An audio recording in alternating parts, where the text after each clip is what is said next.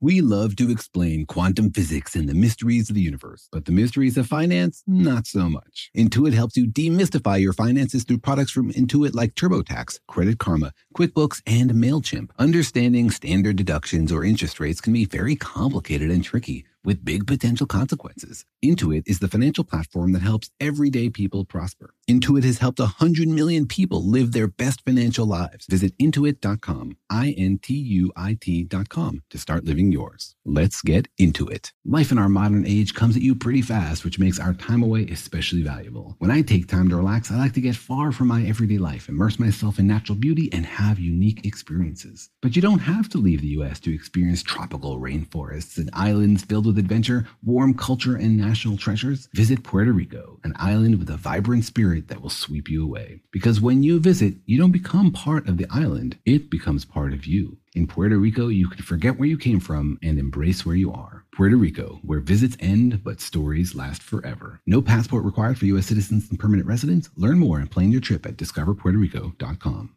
When you buy Kroger brand products, you feel like you're winning. That's because they offer proven quality at lower than low prices. In fact, we guarantee that you and your family will love how Kroger brand products taste, or you get your money back. So next time you're shopping for the family, look for delicious Kroger brand products, because they'll make you all feel like you're winning. Shop now, in-store, or online. Kroger, fresh for everyone.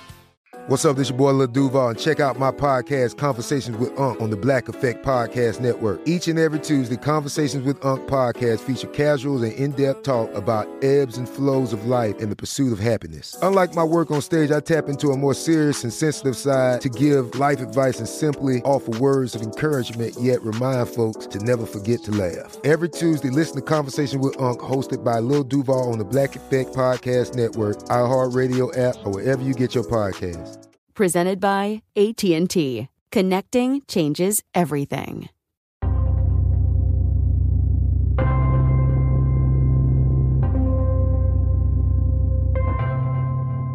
Hey, Daniel, is particle physics actually useful for anything? I mean, it's good for, understanding the universe, for sure. Yeah, but what can I use particles for? Can I use a charm quark to charm my way into a better life? I think you're plenty charming already without any charm quarks, but we might be able to use muons to help us get to the moon. What? Just because they start with an M? Because they're one letter off from moon and muon? I'm just reaching here, man. Can you use the muons to feed cows, or grow more corn? More muse, less corn. I mean, nothing is certain in science, but that's probably a no. Why not? Don't cows eat muons? Don't they eat muons? I think muons actually cause cows to mutate and make new kinds of cows. Oh, well. Maybe we'll get a tastier cow out of it, in which case particles would be useful. Better steaks through physics. That's right, better particle burgers.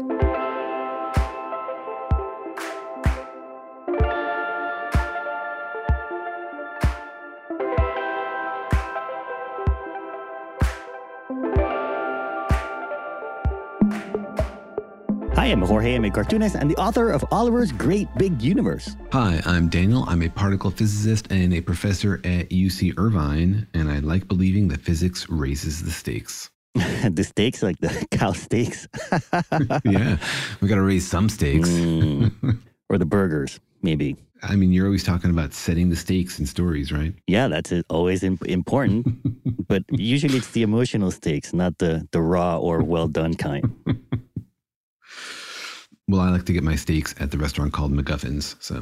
Do you like them rare or well done? I rarely eat steaks, actually, is the truth. You eat steaks rarely or rarely eat steaks?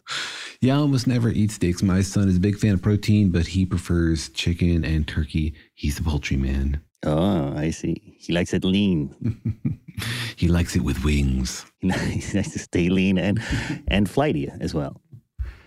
But anyways, welcome to our podcast, Daniel and Jorge Explain the Universe, a production of iHeartRadio. in which we help your brain to take flight and trim all the fat from your understanding of the universe.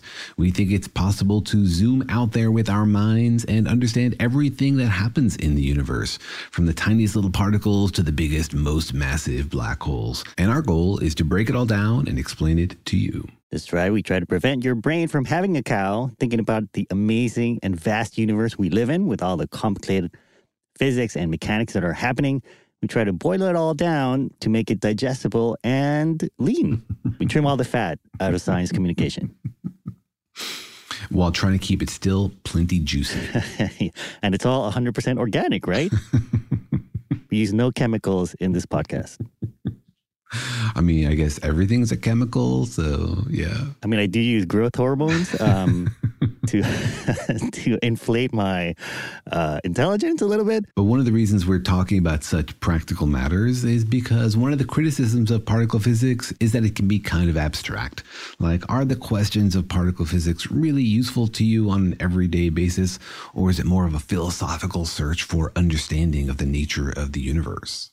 Yeah, you got to kind of wonder what is smashing all those particles together, spending billions of dollars, what it is that all useful for? How is it helping humanity move forward and maybe eat better as well? And of course, there are lots of indirect benefits. Just understanding the nature of the universe is its own prize and is priceless. But every dollar we invest in basic research comes back to us in terms of technological advancements and economic output and education and employment. So it's definitely a worthy way to spend money, I say, with absolutely no conflict of interest whatsoever. But yeah, I was going to say, it definitely means employment for certain people. Like physicists, perhaps? It certainly does, but it benefits everybody because investment in basic research always leads to revolutions in our understanding and in technology and all sorts of stuff. Yeah, I guess without physics, there wouldn't be this podcast, which sort of employs us, right? And improves the lives of everybody on Earth. I guess if physics wasn't around, we'd have to talk about something else or explain the universe using other things. Absolutely. But sometimes particle physics can be more directly useful. Things we learn about weird particles, exotic matter, can actually be put to use to help us solve everyday earthly mysteries. And they might actually also help us have X-ray vision in a way. And so today on the podcast, we'll be tackling the question, can we use muons to see inside of things? What kinds of things are we talking about, Daniel? All kinds Mystery of things. boxes? Yes, absolutely. Escape rooms, people's pockets, safes in banks. Yeah. Oh boy, what's inside the burgers at McDonald's, perhaps? Nobody wants to know that for real, man. Yeah, That's not why you go to McDonald's. I don't think we'll get grant funding for that question. No, that's a situation where knowledge can ruin something. Yeah. But it is an interesting question, whether we can use muons to see inside of things. You mean, is this sort of like using muons as X-rays, kind of? Yeah, it's a similar idea. Can we use penetrating radiation to reveal something that is hidden from us? Can we look inside something without opening it up? Can we just use X-rays? I thought that was already invented. We can use X-rays, but X-rays also have their limits. And so muons might open up the possibility to see inside things that are otherwise still close to us, even with X-rays. Interesting. All right, we'll dig into it. But first, as usual, we were wondering how many people out there had thought about using muons to see inside of things and how we might be able to do that. Thanks very much to everybody who plays the game for this section of the podcast. We love hearing your voice. And if you would like to participate, it's very easy. It all happens over email. Just write to me to questions@danielandjorge.com. So think about it for a second. Do you think we can use muons to see inside of things? Here's what people had to say. No idea. Absolutely. But I know that there is some talk of making a muons collider or something like that. I read about that in some news reports. So I'm going to say, yeah, why not? You know, if you can accelerate them enough and they don't dissipate energy like electrons, there should be a way to create collisions. I'm going to say yes. I listened to your whole podcast about muons, but I've completely forgotten what they are. So I am going to take a guess and say, yes, you can use muons to see inside something. I would imagine using muons to look inside things would be the same principle as using an electron microscope. But I suspect muons are smaller than electrons. So for them to bounce off something and give an image, they have to be bouncing off very small subatomic particles. I don't know what a muon is, so I don't know. All right. I imagine a lot of people are like that person who said they don't know what a muon is. So they don't know. But it sounds like a reasonable question. A lot of people seem pretty optimistic about this. Yeah, if a muon is some new kind of particle, maybe it's got some new kind of powers or abilities or properties that lets you do new kinds of stuff. I guess that's the optimism. All right. Well, let's put a stake through this question and maybe start at the basics. Daniel, what is exactly a muon? A lot of people seem to have heard us talk about it, but maybe forgotten what it is. A muon can best be understood as like a heavier version, a more massive version of the electron. It's very, very similar to the electron. It has a lot of the same properties, same kinds of relationships as the electron, but it's more massive. I see. So it's a particle. And I guess maybe we should mention that the universe has particles, or at least the potential to create particles, or for there to exist particles, and a muon is one of these particles. Yeah, there are lots of particles that make up me and you and all the normal matter that's out there. If you drill inside of us, you find molecules and atoms, and those atoms are made of protons and neutrons and electrons. The protons and neutrons are made out of quarks. So at the most fundamental level, everything that you and I are made out of and everything that you and I eat, including steaks and cows, are made up of up quarks and down quarks and electrons. So those are the three basic building blocks of normal matter. But there are other kinds of particles out there that the universe can make. They're sort of on the menu, but they're not stable and they're not involved in building normal everyday atomic matter. So there's sort of various categories of particles out there, ones that can be made and exist all over the universe, and ones that can be made but only exist briefly. Or at least in the current universe that we have, right? I think we talked about maybe before, like maybe in the early universe, the particles like muons were common and they would hang out. Yeah, the frequency at which you find these particles definitely depends on the temperature of the universe. Because the unstable particles, muons, charm quarks, top quarks, are a lot more massive than the other particles. They take more energy. These days, it's rarer to create that kind of energy because the universe is more spread out and colder. Back in the early days of the universe, it wasn't as hard to get enough energy together to make a muon or a top quark. They always have a short lifetime, though. They still don't last very long, but they were made much more often in the early universe. These days, it takes more specialized conditions like humans smashing particles together or cosmic rays hitting the atmosphere to create the conditions to make these weird particles. They still don't last for very long. So like the muon, you said, only lives for a few microseconds, right? Yeah, the muon lives for 2.2 microseconds before it decays into an electron and a couple of neutrinos. And we call the muon like a cousin of the electron because it has a lot of the similar properties. It's negatively charged like the electron is. It's paired with a neutrino the way an electron is. So in our sort of table of particles, we put the quarks in one category and these other particles we call leptons in another category, because the muon, like the electron, also doesn't feel the strong nuclear force that the quarks do. I see. So it's basically an electron, but somehow it just has more mass to it. Like the label that says this is how much an electron weighs just happens to be more for the muon. But other than that, it's almost exactly the same. Like it has the same electrical charge and all the other quantum values, right? Yeah, it's about 200 times more massive than the electron. And nobody knows why that is. Like, why does the electron have this mass and the muon have that mass? These are just numbers that we've discovered in the universe without any explanation. You might think that the Higgs gives an explanation for why some particles have more mass and some have less. And it's true that the muon has more mass than the electron because the Higgs interacts with it more, giving it more mass. But that doesn't explain why there's a difference. It just kicks the can down the road.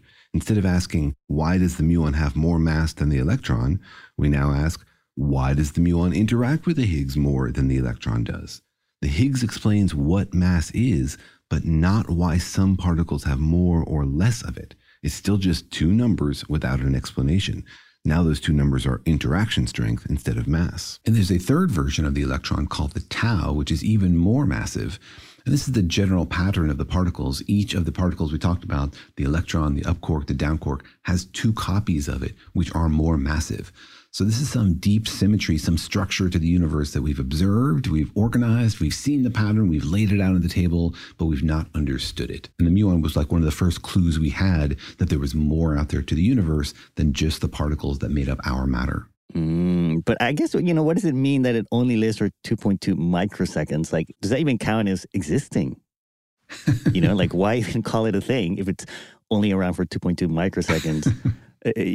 Can it move around that much? Or is this one of these like relativistic things where to us it lives for 2.2 microseconds, but maybe if it's going really fast, it lives for a really, really long time? I think yes to all of that. Although, the time scale is always relative. Like we only live for 100 years. On the time scale of the universe, that's basically nothing. Do we even count as existing? I would say yes, right? Because time scales are relative. Relative to some other particles like the top quark lives for 10 to the minus 23 seconds, but we still think that it's a thing. Like the neutron lasts for, I think, 11 minutes before it decays. So these timescales are all relative. What we actually mean by 2.2 microseconds is in the muon's rest frame. Like if you had a muon in front of you at rest and you started a clock when it was created and you waited until it decayed, that would be 2.2 microseconds. But you're right, relativity plays a big role. Muons are often moving really, really fast, especially when they're created in the atmosphere. So if they're moving near the speed of light, then a clock that's moving with them is slowed down. And so the reason muons can actually survive from the top of the atmosphere where they're made to hit us on the ground is because their time is slowed. So from our perspective, they can last for much, much longer than 2.2 microseconds, long enough to make it to the surface of the Earth. And what does it mean that it decays, or it does it disintegrate? Does it like the energy just diffuses or transforms into something else? What does that actually mean? Yeah, sometimes we think about decay as like something breaks up and you get the component bits. It's like cracking something open, breaking it into its basic Legos, like an atom broken up into its protons and neutrons. That's not what's happening here, because when a muon decays, it turns into an electron and two neutrinos, but it's not like the electron and those neutrinos were inside the muon. It's not like the muon is made of the electron and the two neutrinos. Instead, think of that energy as passing from the muon field to the electron field and the neutrino fields. Remember that all these particles are really just ripples in universe-spanning fields that fill all of space. Every part of space has a muon field, an electron field, and the three different neutrino fields. So what's happening here is that those fields are coming into contact, they're interacting. In the muon field, the oscillations in that field are not stable. They like to decay down into the electron field and the neutrino fields. So that's what's happening here. But maybe a question is like, why is it so unstable? Like what makes the muon field, which makes muons prone to basically dissipating or disappearing, and not, for example, the electron field, which seems super duper stable? The electron would like to decay, but there's nothing for it to decay into because it's the lowest mass particle in this chain. It's the lightest charged particle. And so the muon can decay to an electron, which is a lower mass particle, and so it does. Because in doing so, it spreads out the energy. The universe doesn't like to have a lot of energy concentrated in one place. It likes to spread it out. It's like entropy at a most basic level. And so a high mass particle will tend to decay into lower mass particles if it can, because that provides more arrangements of that energy. Instead of having all of it just in mass, now you have it in a lower mass particle, plus lots of different possible momentum states. So like the quantum mechanical probabilities are just much more for lower mass particles, and so they're more likely to happen. But I guess maybe why can't the electron break into something smaller? Is it just like we just haven't seen it do that? Or maybe it's impossible? Well, we haven't seen an electron decay. We think electrons are stable, though it's possible that electrons live for like 1 trillion years. We just never seen one decay because they just last for a long, long time, right? It's the same with the proton. We think the proton is stable, but we don't know. We've never seen one decay. So we think it might be stable or very, very, very long lived. But for the electron to decay, there would have to be something for it to decay into that also has electric charge, because electric charge is conserved. It can't just go away. And we don't know of any lower mass charged particle than the electron. So it's sort of like the bottom rung on the ladder, which is why energy sort of gets stuck there. I see. Okay, so then the muon decays because it can decay into other particles. Does it get triggered by something? Or if you just leave a muon there, it'll be like, okay, I'm done. And then it breaks apart. If you just leave a muon in the vacuum, it will decay. So muons flying through space will decay on their own. They can also interact with stuff because they have charge. They can interact with electrons and they can interact with protons and all sorts of stuff. So if you slam them into a block of lead, for example, they will interact and that can also trigger the decay. But muons on their own will also just decay. Can they appear out of nowhere? Like what does it take to make a muon, or how are they made if they're a thing in the universe? Is it just whenever you have enough energy concentrated into one spot, or what's the origin story of a muon? So the origin story is that you get enough energy into sort of a higher mass field, a field that can decay into muons. Energy likes to flow down to lower mass fields, like rungs down the ladder. So you got to get enough energy into a higher mass field, and then it can decay into muons. So the typical way that muons are made naturally in our environment is that you have a cosmic ray, which is like a proton, slamming into some particle in the atmosphere, which creates a lot of energy density in one space. And then you create some very massive, unstable particle, and a lot of particles decay into muons. So you might create like a pion or a kaon. These are more massive particles that like to decay into muons. And then those decay in the atmosphere, giving you a muon, which flies down to the surface of the Earth. But don't you need, where does the charge come from? Protons are charged, right? So the charge comes from the cosmic ray. And also there's lots of charge in the upper atmosphere. Even a neutron slamming into a particle in the upper atmosphere and like disintegrating an oxygen molecule can create showers of charged particles. And where does the negative charge come from? Isn't a photon neutral? Well, first of all, we have two flavors of muons. We have negative muons, which are the normal ones, and then anti-muons, which are positively charged. In particle physics, we don't really care so much about it, and both of them are created in the upper atmosphere. So we have anti-muons and muons created in the upper atmosphere. But your question is a good one. If you start from a positively charged proton, how do you end up making like a negatively charged muon? The answer is that there's just a lot more stuff involved in this interaction than we're describing, because a proton is a big, complicated bag of quarks, and it slams into something else in the atmosphere, which is a big, complicated bag of other protons and neutrons. So there's plenty of charges around to create something which decays into a negatively charged particle and balance it out with all the rest of the stuff. So a proton can turn into a huge shower of negative and positive particles with a total charge of +1. So you can have lots of muons and anti-muons created in these showers. All right. Well, whether you're pro or anti-muon, maybe is the question of the episodes. Can we use a muon to see inside of things and maybe put these giant particles to use? That's the question. Let's dig into that. But first, let's take a quick break.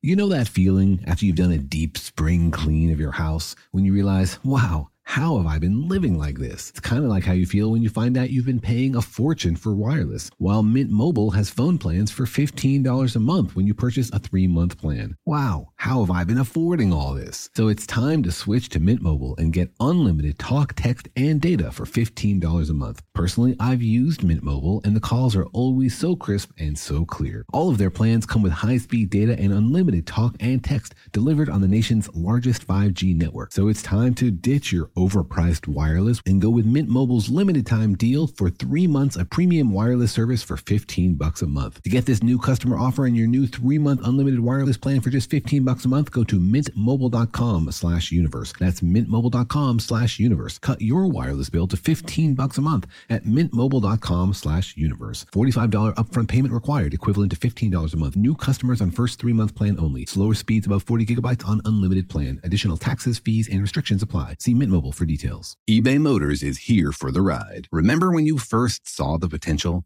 And then through some elbow grease, fresh installs, and a whole lot of love, you transformed 100,000 miles and a body full of rust into a drive that's all your own. Look to your left, look to your right. It's official. No one's got a ride like this. There's nothing else that sounds like, feels like, or looks like the set of wheels in your garage. With over 122 million parts, you can make sure your number one ride or die stays running smoothly, so there's no limit to how far you can take it. Brake kits, turbochargers, engines, exhaust kits, roof racks, LED headlights, bumpers, whatever your baby needs, eBay Motors has it. And with eBay Guaranteed Fit, it's guaranteed to fit your ride the first time, every time, or your money back. Plus, at these prices, well, you're burning rubber, not cash.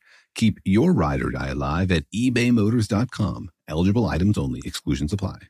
The financial universe out there can seem like a vast place, full of scary mysteries and exciting possibilities, but it can also be overwhelming to navigate, especially when you're first starting out in life. It feels sometimes like just one wrong turn could send you hurtling endlessly towards a financial black hole. But don't worry, you don't have to navigate the financial universe on your own. With the right tools, you can master the financial universe and chart your course with confidence. Intuit helps you navigate the financial universe through products from Intuit like TurboTax, Credit Karma, QuickBooks, and MailChimp. Intuit is the financial platform that helps everyday people prosper. Whether you're trying to manage your money or trying to run a business, Intuit gives you the confidence to take control of your finances so you can live your best life. Intuit has helped 100 million people live their best financial lives. Visit Intuit.com, Intuit.com, to start living yours. Let's get into it. Life in our modern age comes at you pretty fast, which makes our time away especially valuable. When I take time off to relax, I like to get far from my everyday life to immerse myself in natural beauty and have a unique experience. But you don't have to leave the United States to experience tropical rainforests and islands filled with adventure, warm culture, and national treasures. Visit Puerto Rico, an island with a vibrant spirit that will sweep you away. People from Puerto Rico are called Boricuas, but it's not just a name. It's a spirit, a flavor, a rhythm that you can only find in one place on Earth. Puerto Rico. It's embodied by these proud, passionate people, and you'll feel it in every part of the island. When you bask in the warmth of the beaches, when you taste the love in the food, when you embrace the call of adventure, you'll find the Boricua spirit in yourself as well. Because when you visit, you don't become part of the island, it becomes part of you. You can forget where you came from and embrace where you are in Puerto Rico, because your visit ends, but the stories last forever. No passport is required for U.S. citizens and permanent residents. Learn more and plan your trip at discoverpuertorico.com.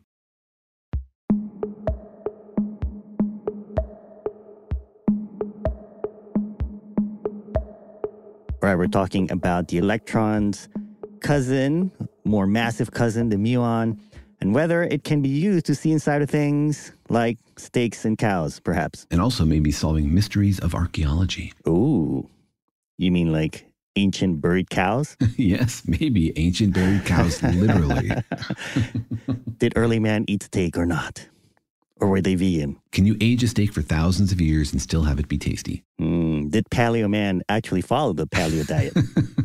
We might use muons for that. All right, so we talked about what the muon is. It's the more massive cousin of the electron, and that it rarely lasts more than 2.2 microseconds in nature, in the universe. So if it's so elusive and unstable, how did we discover this heavy particle? Well, it turns out that muons are everywhere because cosmic rays are constantly slamming into the upper atmosphere, creating showers of particles, a lot of which turn into muons. So there are 10,000 muons per square meter per minute at the surface of the Earth. By cosmic rays, you mean like just other particles going really, really fast, somehow hitting the Earth. Exactly. Sometimes people think that space is a vacuum, it's emptiness, there's nothing out there. But the sun is pumping out protons and electrons and all sorts of stuff.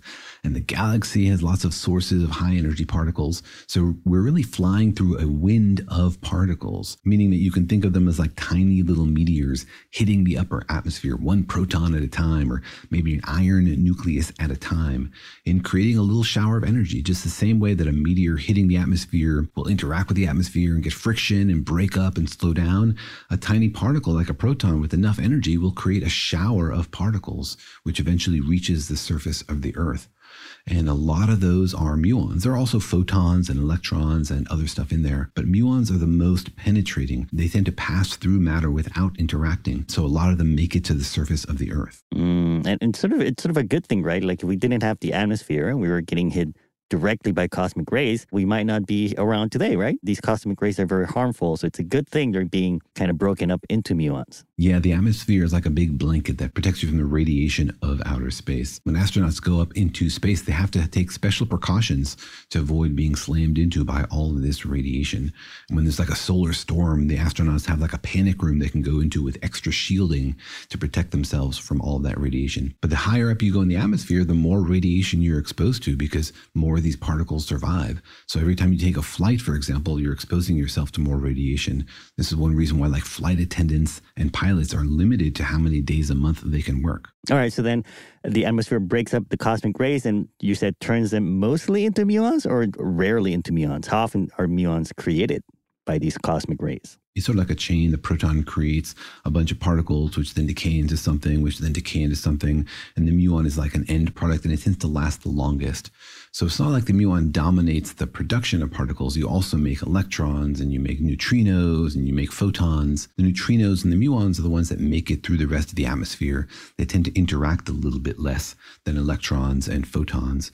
So you see them on the surface of the Earth more often. Oh, I see. You're also making a lot of electrons and other particles, but maybe Like the electrons get stopped by all the remaining air in the atmosphere. Exactly. Electrons like to interact with stuff. The electrons passing through air will interact with those molecules much more often than muons do. Muons are more penetrating. And why is that? Are they just more antisocial?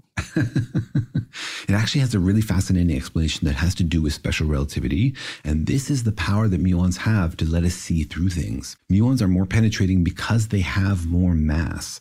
So they're 200 times more massive than the electron. Otherwise, from a particle physics perspective, they're very similar. They feel the weak force. They feel electromagnetism. They don't feel the strong force. But if you shoot a beam of muons into like a block of lead, you'll get a lot more out on the other side than if you did with electrons. And the reason is their mass. Is it like they have more inertia? Is that kind of what you're getting at? Just like, if I shoot a small pebble into a pool or something, or if I shoot a bowling ball through it, like the bowling ball will get through the pool further. Or is it some other kind of mechanism? It's another mechanism. It's actually because they are interacting less because they see less of the material. It's a special relativity effect. If you have an electron and a muon at the same energy, the muon is actually going slower because it's more massive. Like more of the energy is taken up, creating the mass of the muon. So if you give them the same energy, the muon is moving slower, has a lower velocity than the electron at the same energy because it has more mass. But so then you're sort of constraining things to be all the same energy. Yeah, exactly. Because of the typical energy that these particles are produced at in these showers. So if you have an electron and a muon at the same energy, the muon is going slower. And that affects how it interacts because it sees less of the material. To an electron moving at nearly the speed of light, everything in front of it is squeezed by special relativity. Remember, we talked about how things moving near the speed of light look shorter. That's also true from their perspective. An electron whizzing through the atmosphere sees the distance to the surface of the Earth as closer than we see it because it's moving fast relative to the surface of the Earth. So things are squeezed. As a result, it can interact with more of the atmosphere. Or another way to think about it is like the atmosphere is denser because all that gas is like Lorentz contracted in front of it into something a little more dense. So it can interact with more of the atmosphere because it's moving at a higher speed and it has more of this special relativity enhancement. Wait, that doesn't make a whole lot of sense to me. Like you're saying, like the rest of the atmosphere to an electron, because it's moving fast, the atmosphere looks thinner and more dense. And so it's harder to get through it, but it's still the same length to us, isn't it? Like it's squeezed, but it's still the same. It's going through the same amount of stuff as the slower muon, no? Yeah, but it sees more of the material at once. It's like it has more atoms to interact with. So this is a quantum mechanical process, and it has like a probability to interact with an atom. If an electron flies by an atom, there's a chance it's going to interact and a chance that it's not. The more atoms it flies by, the more likely it's going to interact and lose some of its energy. So if you squeeze more atoms into the same space, then it's got a higher chance of interacting. And what special relativity does is because the electron is moving faster, it Lorentz contracts the stuff in front of it and basically squeezes in more atoms at once. I see. You sort of have to change the way you're thinking about how these particles interact. Like you're saying, like, an electron, when it hits a wall, it's not actually touching the wall. It just gets close enough to it that there's some sort of quantum mechanical transmission between the two that makes them technically interact, right? Yeah, exactly. And that's why, for example, neutrinos can pass through a light year of lead. They're passing through the same material, and they're not like dodging around those particles. It's not a mechanical, physical interaction of things touching. It's a quantum mechanical interaction of forces. The neutrino just doesn't interact with those particles at all. It like phases right through that stuff because it doesn't feel electromagnetism. It only has a smaller chance to interact with every single particle. So that's why neutrinos pass through almost everything. And that's why there's a difference between the penetrating power of muons and electrons. Muons, being more massive at the same energy, are effectively moving slower. So they have less of this special relativity boost where they can interact with otherwise further away atoms that now look closer to them. And so they can feel their fields. So as the electron is showering down or coming down the atmosphere, you're saying it sees the bottom of the atmosphere is closer, which might make it more likely to interact. But I guess the weird thing is that, if it does interact with the bottom of the atmosphere, wouldn't it mean it made it through the atmosphere?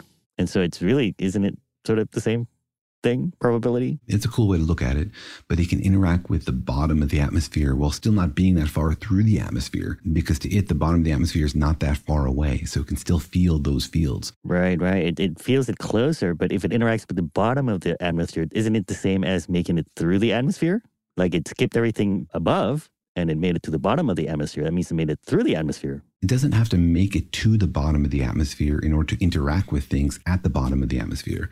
Remember, all of these things are action at a distance. You're feeling the fields of things. Two electrons don't have to touch each other in order to interact. They just have to feel their field. Or I guess maybe what I mean is like, what's the difference between an electron that makes it through the atmosphere and interacts at the bottom of the atmosphere, and an electron that sees the bottom of the atmosphere is closer and interacts with it? Aren't they both the same result? And don't both mean that they made it through the atmosphere? So a higher speed electron is more likely to interact because it sees more of the atmosphere, and it's going to interact at a higher altitude than a lower velocity electron, which doesn't see as much of the atmosphere because of special relativity boost. And so even if you're interacting with things that are lower down, your actual location is still higher up.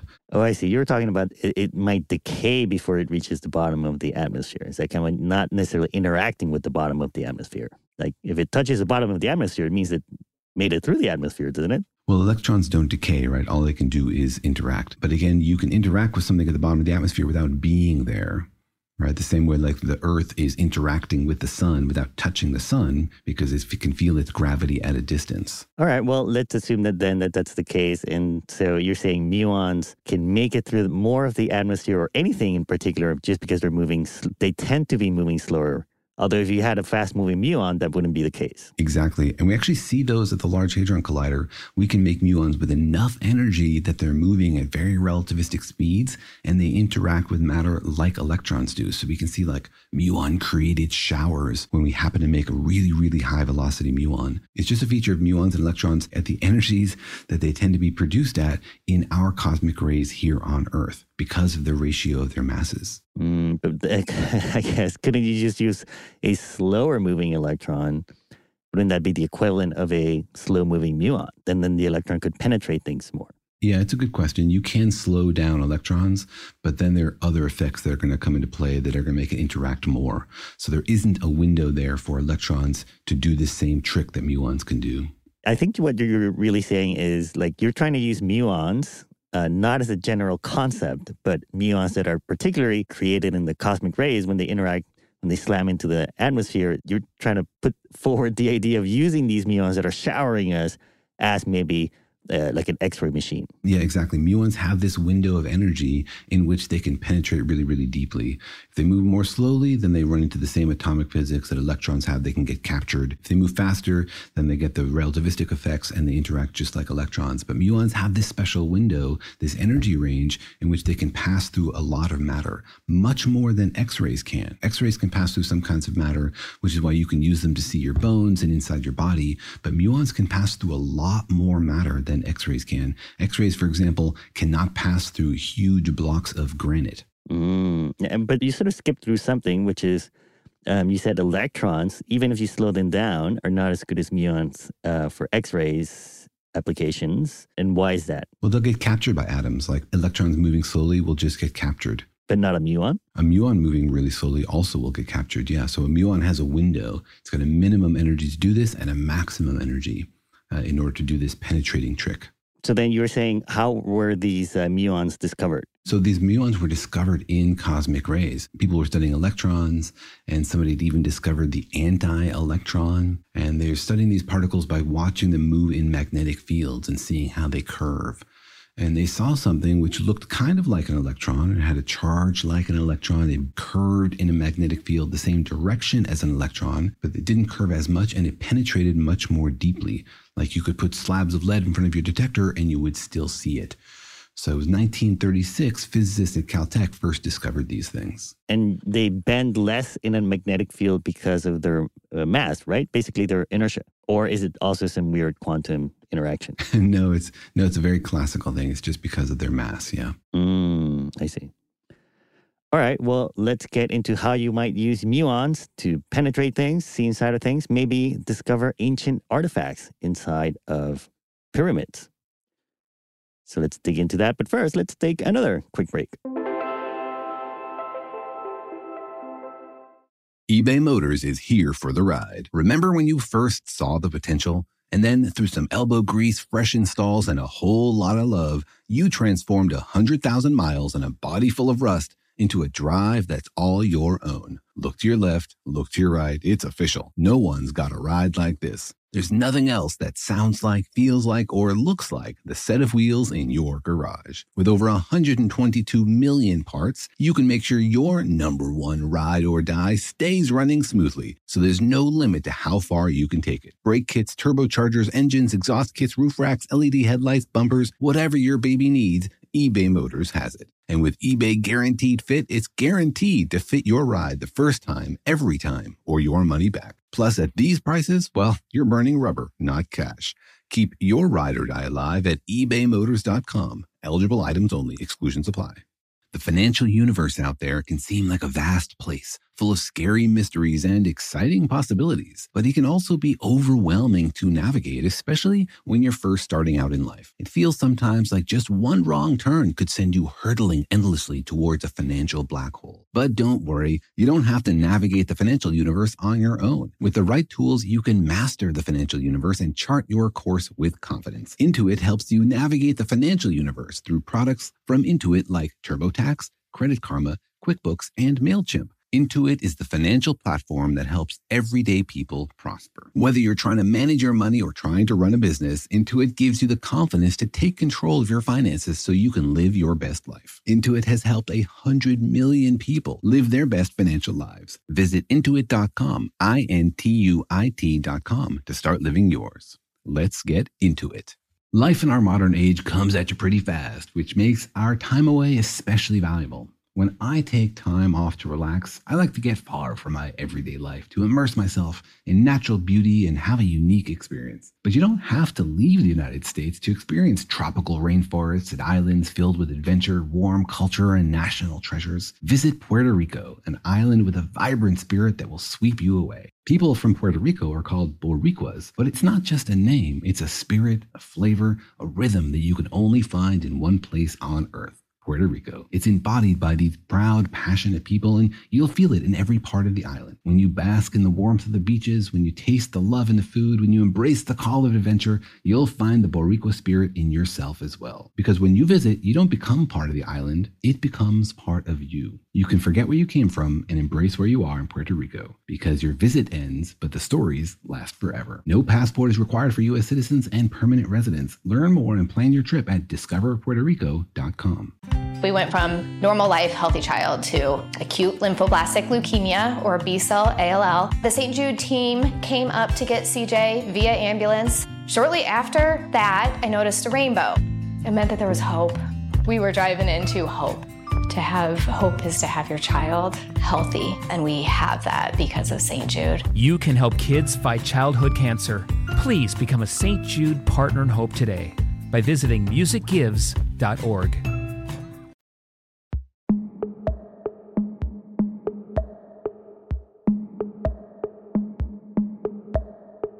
All right, we're talking about muons and how you can use them to see inside of things. And we talked about how muons sort of have an extra penetrating effects more than its cousin, the electron, because it's heavier. And so the idea is then to use this like an X-ray, basically, like shoot it at something, and if it gets through, then that tells you what's inside of the thing. Yeah, you can sort of use it as a way to measure the density of something.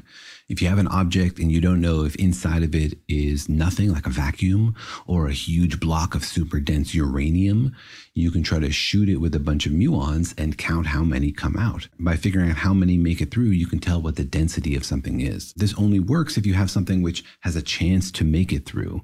Right? If you just shoot photons at a block, then none of them are going to make it through. They're all going to get absorbed. It doesn't tell you anything about what's inside. But if you have a particle which has a chance to make it through for some densities, then you can measure the rate at which it does make it through and figure out what the density of that stuff was.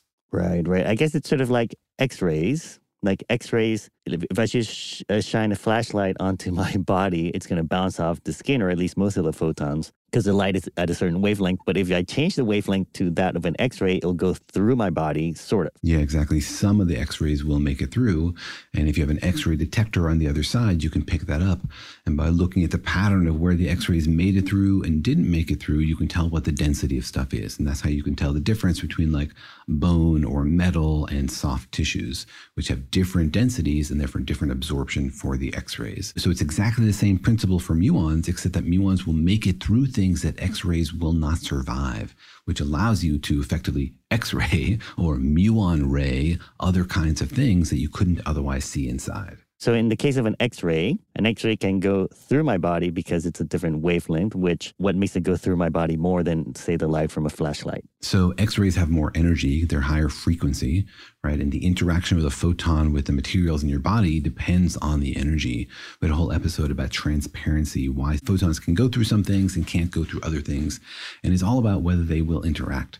Photons can interact with matter depending on their energy. They can get absorbed if there are atoms out there that can eat them. Because atoms only like to eat photons that are a particular frequency, right? Yeah, exactly. Like they don't just like any photon. They have to be a special frequency because of quantum mechanics. Yeah, they have various energy levels. They have these ladders of energies, so they can absorb photons of like just the right energy. And that affects what photons can pass through your body or through glass or through metal or any kind of stuff. So that's why X-rays can go through things more than regular light. And we talked about how muons can do that too. Why is that? Because they have a specific energy range that makes them go through but not interact with the atoms, say, inside my body. Yeah, exactly. At a certain energy range, they won't be captured by atoms, and they're not quite going fast enough to have a special relativistic boost where they interact with lots more atoms than otherwise. And so they can make it through a lot of this material. And so you can see muons even if you're like deep underground. You put a muon detector like meters and meters underground, those muons will pass right through that solid rock and hit your muon detector. Now, is the idea that you're shooting these muons, like you're creating them and shooting them with like an X-ray gun or a mu ray gun, and then catching them on the other side? Or is the idea that you're using the ones that are showering down on us from the atmosphere? In principle, you could do both, right? If you have a muon beam, then you could put stuff in the muon beam in order to do these kind of tests. There is a muon beam at CERN, and we've like put cell phones in it and stuff like that. It's a lot of fun, but it's hard to build a muon beam. It's hard to point a muon beam. It's hard to bring stuff to a muon beam. Why? Why is that? Why is it hard to bring stuff to the muon beam? No, like why is it hard to make a muon shoot a gun? Yeah, great question. Muons are created from the decays of other particles. So the way you make a muon beam is actually you smash protons into like a block of material like graphite, which creates a shower of other stuff. It's basically simulating what's happening in the upper atmosphere. And then a lot of those things decay into muons. So you need a proton accelerator of sufficient energy, and there just aren't that many of those. They're not that portable. You need like a linear accelerator. You need magnets to filter some of the stuff out. How big would it have to be? Like, can you make it a handheld version? Or do you need like a building size, anything to shoot muons? Yeah, that's a great question. What's the smallest muon gun in the world? Definitely the size of a large physics laboratory. Not something you could pick up and carry, though you might be able to like put it on the back of a flatbed truck. But mostly it's unnecessary because the world is filled with muons from cosmic rays. Like there's a constant stream of these things just naturally produced in the atmosphere, and you can just use those. What do you mean? Like we're surrounded or being penetrated by muons from all directions all the time? Not from all directions, from above, right? These things are made in the upper atmosphere and are streaming down to us. Again, there's 10,000 muons per square meter per minute. So there's not a small number of muons passing through us. And so if you want to measure the density of something, you just put like a muon detector underneath it and count how many muons are making it. And then you can tell how many were absorbed by the material. And that tells you what the density of it was. But aren't muons coming at us from the sides as well? Like, aren't there cosmic rays hitting us from all directions? There's definitely an angular dependence, but most of them come straight down. That's the most likely direction. All right. So then the idea is that if I want to see through something, I just put a muon detector under it. And so what are these muon detectors made out of? How do you make a muon detector if muons go through things so easily? The original sort of old school ones are these films. Now, muons are hard to stop, but they're not that hard to see. Like they will leave a little trail of evidence as they go. For example, you can build a cloud chamber in your garage, which is just like a transparent box filled with water vapor super saturated in the air. And as muons fly through it, they won't be stopped. They won't lose a lot of energy, but they will interact with those things and create a stream of droplets. So you can actually build a muon detector like at home with simple materials. There's all sorts of fun instructions on YouTube that you can follow. So they'll leave like breadcrumbs for where they were. The original ones were like film emulsion blocks. These days we use like charged gases or scintillating plastics in order to see these muons. I see. You don't stop the muons. You just kind of see the evidence of them going through. Yeah, exactly. It's hard to stop the muon for them to interact in a significant enough way to get slowed down to deposit all of their energy, but they will leave a little trace of energy as they go by if you have the right setup. So it's not that hard to detect muons. Interesting. All right. So then what kinds of things have we seen with a muon ray? Have we seen the inside of a cow? Or a McDonald's hamburger? I don't know that anybody's tried that. Put a cloud chamber under a cow to see what it's eaten. I do not know if that experiment has been done. So I don't know if we have muon rayed a cow. Maybe there's an instruction on YouTube to do that. One of the first applications of this was to measure like how much rock and the density of rock over a tunnel. Like you're building a tunnel through a mountain, you can put a muon detector in the tunnel and you can use it to measure the total mass of the rock, or effectively the density of the rock that's above you, to measure your overburden. Because you're basically shooting through the rock with the muons, and you can tell by counting how many muons make it to your tunnel, the density of the rock. So for like construction projects. That was the first application. But then in the 60s, a physicist thought, let's use this to basically X-ray the pyramids. Because, a lot of people wonder, like, if there's something in the pyramids, or are there hidden chambers in the pyramids? Nobody wants to take the pyramids apart because they're obviously treasures of humanity, but we would like to see inside the pyramids in a non-invasive way. So in the 60s, Louis Alvarez thought, let's use muons to see inside the pyramids, to see if there's like an opening or a gap or like a big void somewhere that nobody's discovered. Ooh. Wouldn't that require you to put the muon detector under the pyramid? Yes, exactly. So you do need some access to the pyramids. And there are some openings, but this is a limiting factor. You can't just like drill under the pyramid and put muon detectors everywhere. There are some shafts and some chambers we know about.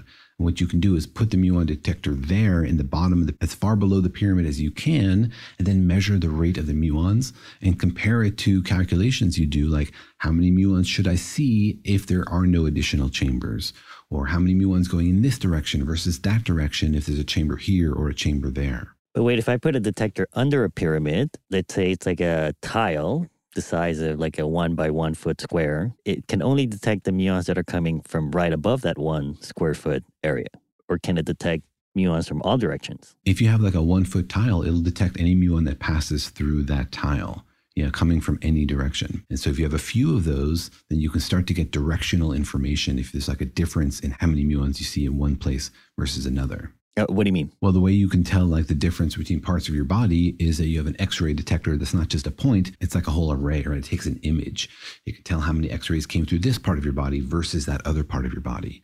So imagine if you could put X-rays all over the bottom of the pyramid, then you could like muon X-ray the whole pyramid. You can't do that, but you can put a few here and a few there based on what access points you do have, and you can get like a very rough image of what's going on inside the pyramid from your various detectors. But wouldn't that just give you like a couple of pixels, basically, of an image? Yeah, it's very rough, but it's better than nothing, right? Right now we have basically no image. And so this is like a way to crack it open a little bit and give you some very rough idea of what might be there.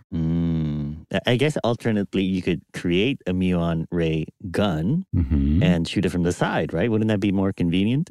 Yeah, absolutely. You had a big muon detector on one side and a big muon gun on the other side. And then you could really muonograph the pyramids. That would be awesome. Were you about to say you can muon the heck out of it?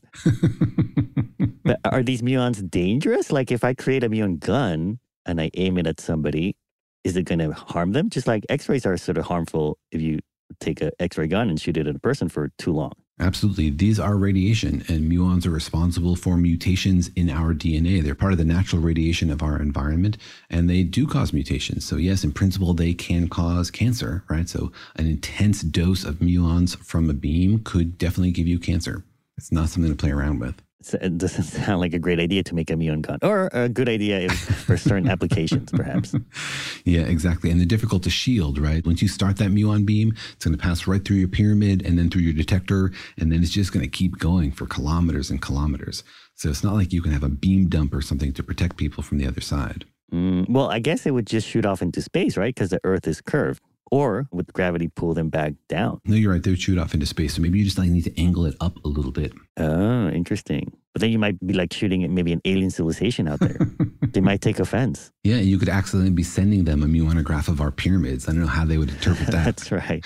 Or a picture of cows. They'd be like, ooh, that looks tasty. Let's go invade them. But people have actually done this for the pyramids without building a muon gun. They've just used cosmic rays and measured the rate at which the cosmic rays make it through the pyramids to see, are there new cavities inside the pyramids? And what have they found? So the first time they looked in one pyramid. They didn't find anything unusual. But then later on, actually in 2015, they did this for the Great Pyramid, and they found what they called the Big Void. And then another opening they labeled maybe a corridor. What they're seeing is a region of the pyramid that seems to have lower density than the rest of the pyramid. So this could be like a big opening, maybe a treasure chamber filled with all sorts of jewels and fascinating information about ancient Egypt. Or maybe it's just like a gap they left in the pyramid to reduce the pressure on the rest of it. Could just be like a construction trick. We don't exactly know, but there's some sort of large cavity within the Great Pyramid. Interesting. I guess what you're saying is making me feel a little skeptical, just because you needed like a lot of space underneath the pyramid to create these, to be, certain that there's something there, right? You need to basically put a lot of these muon detectors under a pyramid. Like just putting like a couple doesn't seem like you'd be able to find or resolve any kind of real details. Can you? Yeah, your resolving power definitely improves as you have more detectors. Or just more space to put these detectors. But you'd be surprised what you can accomplish with a few detectors. The same way that like a radio array is just a few detectors scattered over kilometers and kilometers. By measuring the difference between signals received by one antenna and another, you can get a lot of directional information and resolving power, almost as if you had the detector the same size as a full array. Not quite, but almost as if. So you do some complex data analysis and you can recover a lot of information with just a few measurements. Right. But those arrays, they're antennas, right? Which you can focus and point in the certain directions to kind of get the equivalent of a giant lens. This feels like, laying out a bunch of photographic negatives, a film out on the ground, and trying to get an image from that. Yeah, it's difficult. And if you look at the reconstruction of the void, you see it's very fuzzy. They're very uncertain about exactly where it is, how big it is. They have no idea what shape it is. This is not like a crystal clear image the way an X-ray is at all. This is just like a hint that there's an underdensity somewhere inside this pyramid. All right. Well, it seems like a pretty cool application that maybe lets us see through mountains and pyramids and potential bovine animals. Especially if they're the size of pyramids or mountains. What else can you use these muon rays for to detect? People have used it actually to see inside mountains, like Vesuvius, for example, the famous volcano. They've used muons to try to understand what's going on inside Vesuvius to maybe do a better job predicting of when it's going to blow. But don't you need to get under Vesuvius to do this? The best case scenario is to have a bunch of muon detectors under Vesuvius, but if you put a bunch around it, then you can get muons which shoot through sort of at an angle, especially if you can measure the angle of the muons so you can tell whether they came through the mountain or whether they came from the other side, then you can get some good information. Wait, you can angle these detectors? Yeah, absolutely. The detectors are not just like a flat sheet. They can be thick, and so you can see a whole track of a muon. You can tell which direction it was going. Not just that a muon was there, but the direction of its motion. Interesting. So you can angle these then, kind of like an antenna. Yeah, kind of like an antenna, exactly. Okay, it seemed like maybe you were saying you can't. No, you can. The thicker they are, the better angle measurement you can make. Like a cloud chamber that you can build in your garage, you can see the whole track of the muon flying through. It's really pretty cool. All right. So geology and archaeology. Those are pretty cool uses for particle physics. Yeah, exactly. So maybe particles will not just teach us about the nature of the universe. They might teach us about what's going on inside mountains and what humans have hidden away inside pyramids. All right. Well, another great justification for Daniel's job at the university. I'm not muon-laying anything, but I'm definitely in favor of it. I feel like half of these episodes are just a commercial for your job in particle physics. They're a commercial for particle physics and for physics in general and trying to understand the nature of the universe and, why it matters. Should we have a disclaimer here at the bottom? Every episode is indirectly Daniel's self-promotion, yes. Yeah, there you go. Yeah, absolutely. I'm totally transparent about that. All right. Well, engineers, please clip that and put it at the bottom of every episode. It'll be like the fine print. And every conversation I have basically with everybody. Unless you're talking about something else, perhaps. It's all particles, man. Everything is made of particles. Oh, interesting. Even non-particles. All right. Well, we hope you enjoyed that. Thanks for joining us. See you next time. For more science and curiosity, come find us on social media where we answer questions and post videos. We're on Twitter, Discord, Insta, and now TikTok. Thanks for listening, and remember that Daniel and Jorge Explain the Universe is a production of iHeartRadio. For more podcasts from iHeartRadio, visit the iHeartRadio app, Apple Podcasts, or wherever you listen to your favorite shows. We went from normal life, healthy child to acute lymphoblastic leukemia or B-cell ALL. The St. Jude team came up to get CJ via ambulance. Shortly after that, I noticed a rainbow. It meant that there was hope. We were driving into hope. To have hope is to have your child healthy, and we have that because of St. Jude. You can help kids fight childhood cancer. Please become a St. Jude Partner in Hope today by visiting musicgives.org. Life in our modern age comes at you pretty fast, which makes our time away especially valuable. When I take time to relax, I like to get far from my everyday life, immerse myself in natural beauty, and have unique experiences. But you don't have to leave the U.S. to experience tropical rainforests and islands filled with adventure, warm culture, and national treasures. Visit Puerto Rico, an island with a vibrant spirit that will sweep you away. Because when you visit, you don't become part of the island, it becomes part of you. In Puerto Rico, you can forget where you came from and embrace where you are. Puerto Rico, where visits end, but stories last forever. No passport required for U.S. citizens and permanent residents. Learn more and plan your trip at discoverpuertorico.com. Looking to step up your Mother's Day flowers? The Home Depot has an idea. Let Mom's green thumb do some digging with colorful flowers, pots, and premium soils to bring out the most in her patios, walkways, and gardens. Right now, get Vigoro potting soil, just $8.97 for strong, healthy, vibrant plants indoors and outside. Shop our wide selection online and pick up your order in-store and give Mom the gift of a beautiful garden. Get Vigoro potting soil, just $8.97 at the Home Depot. How doers get more done.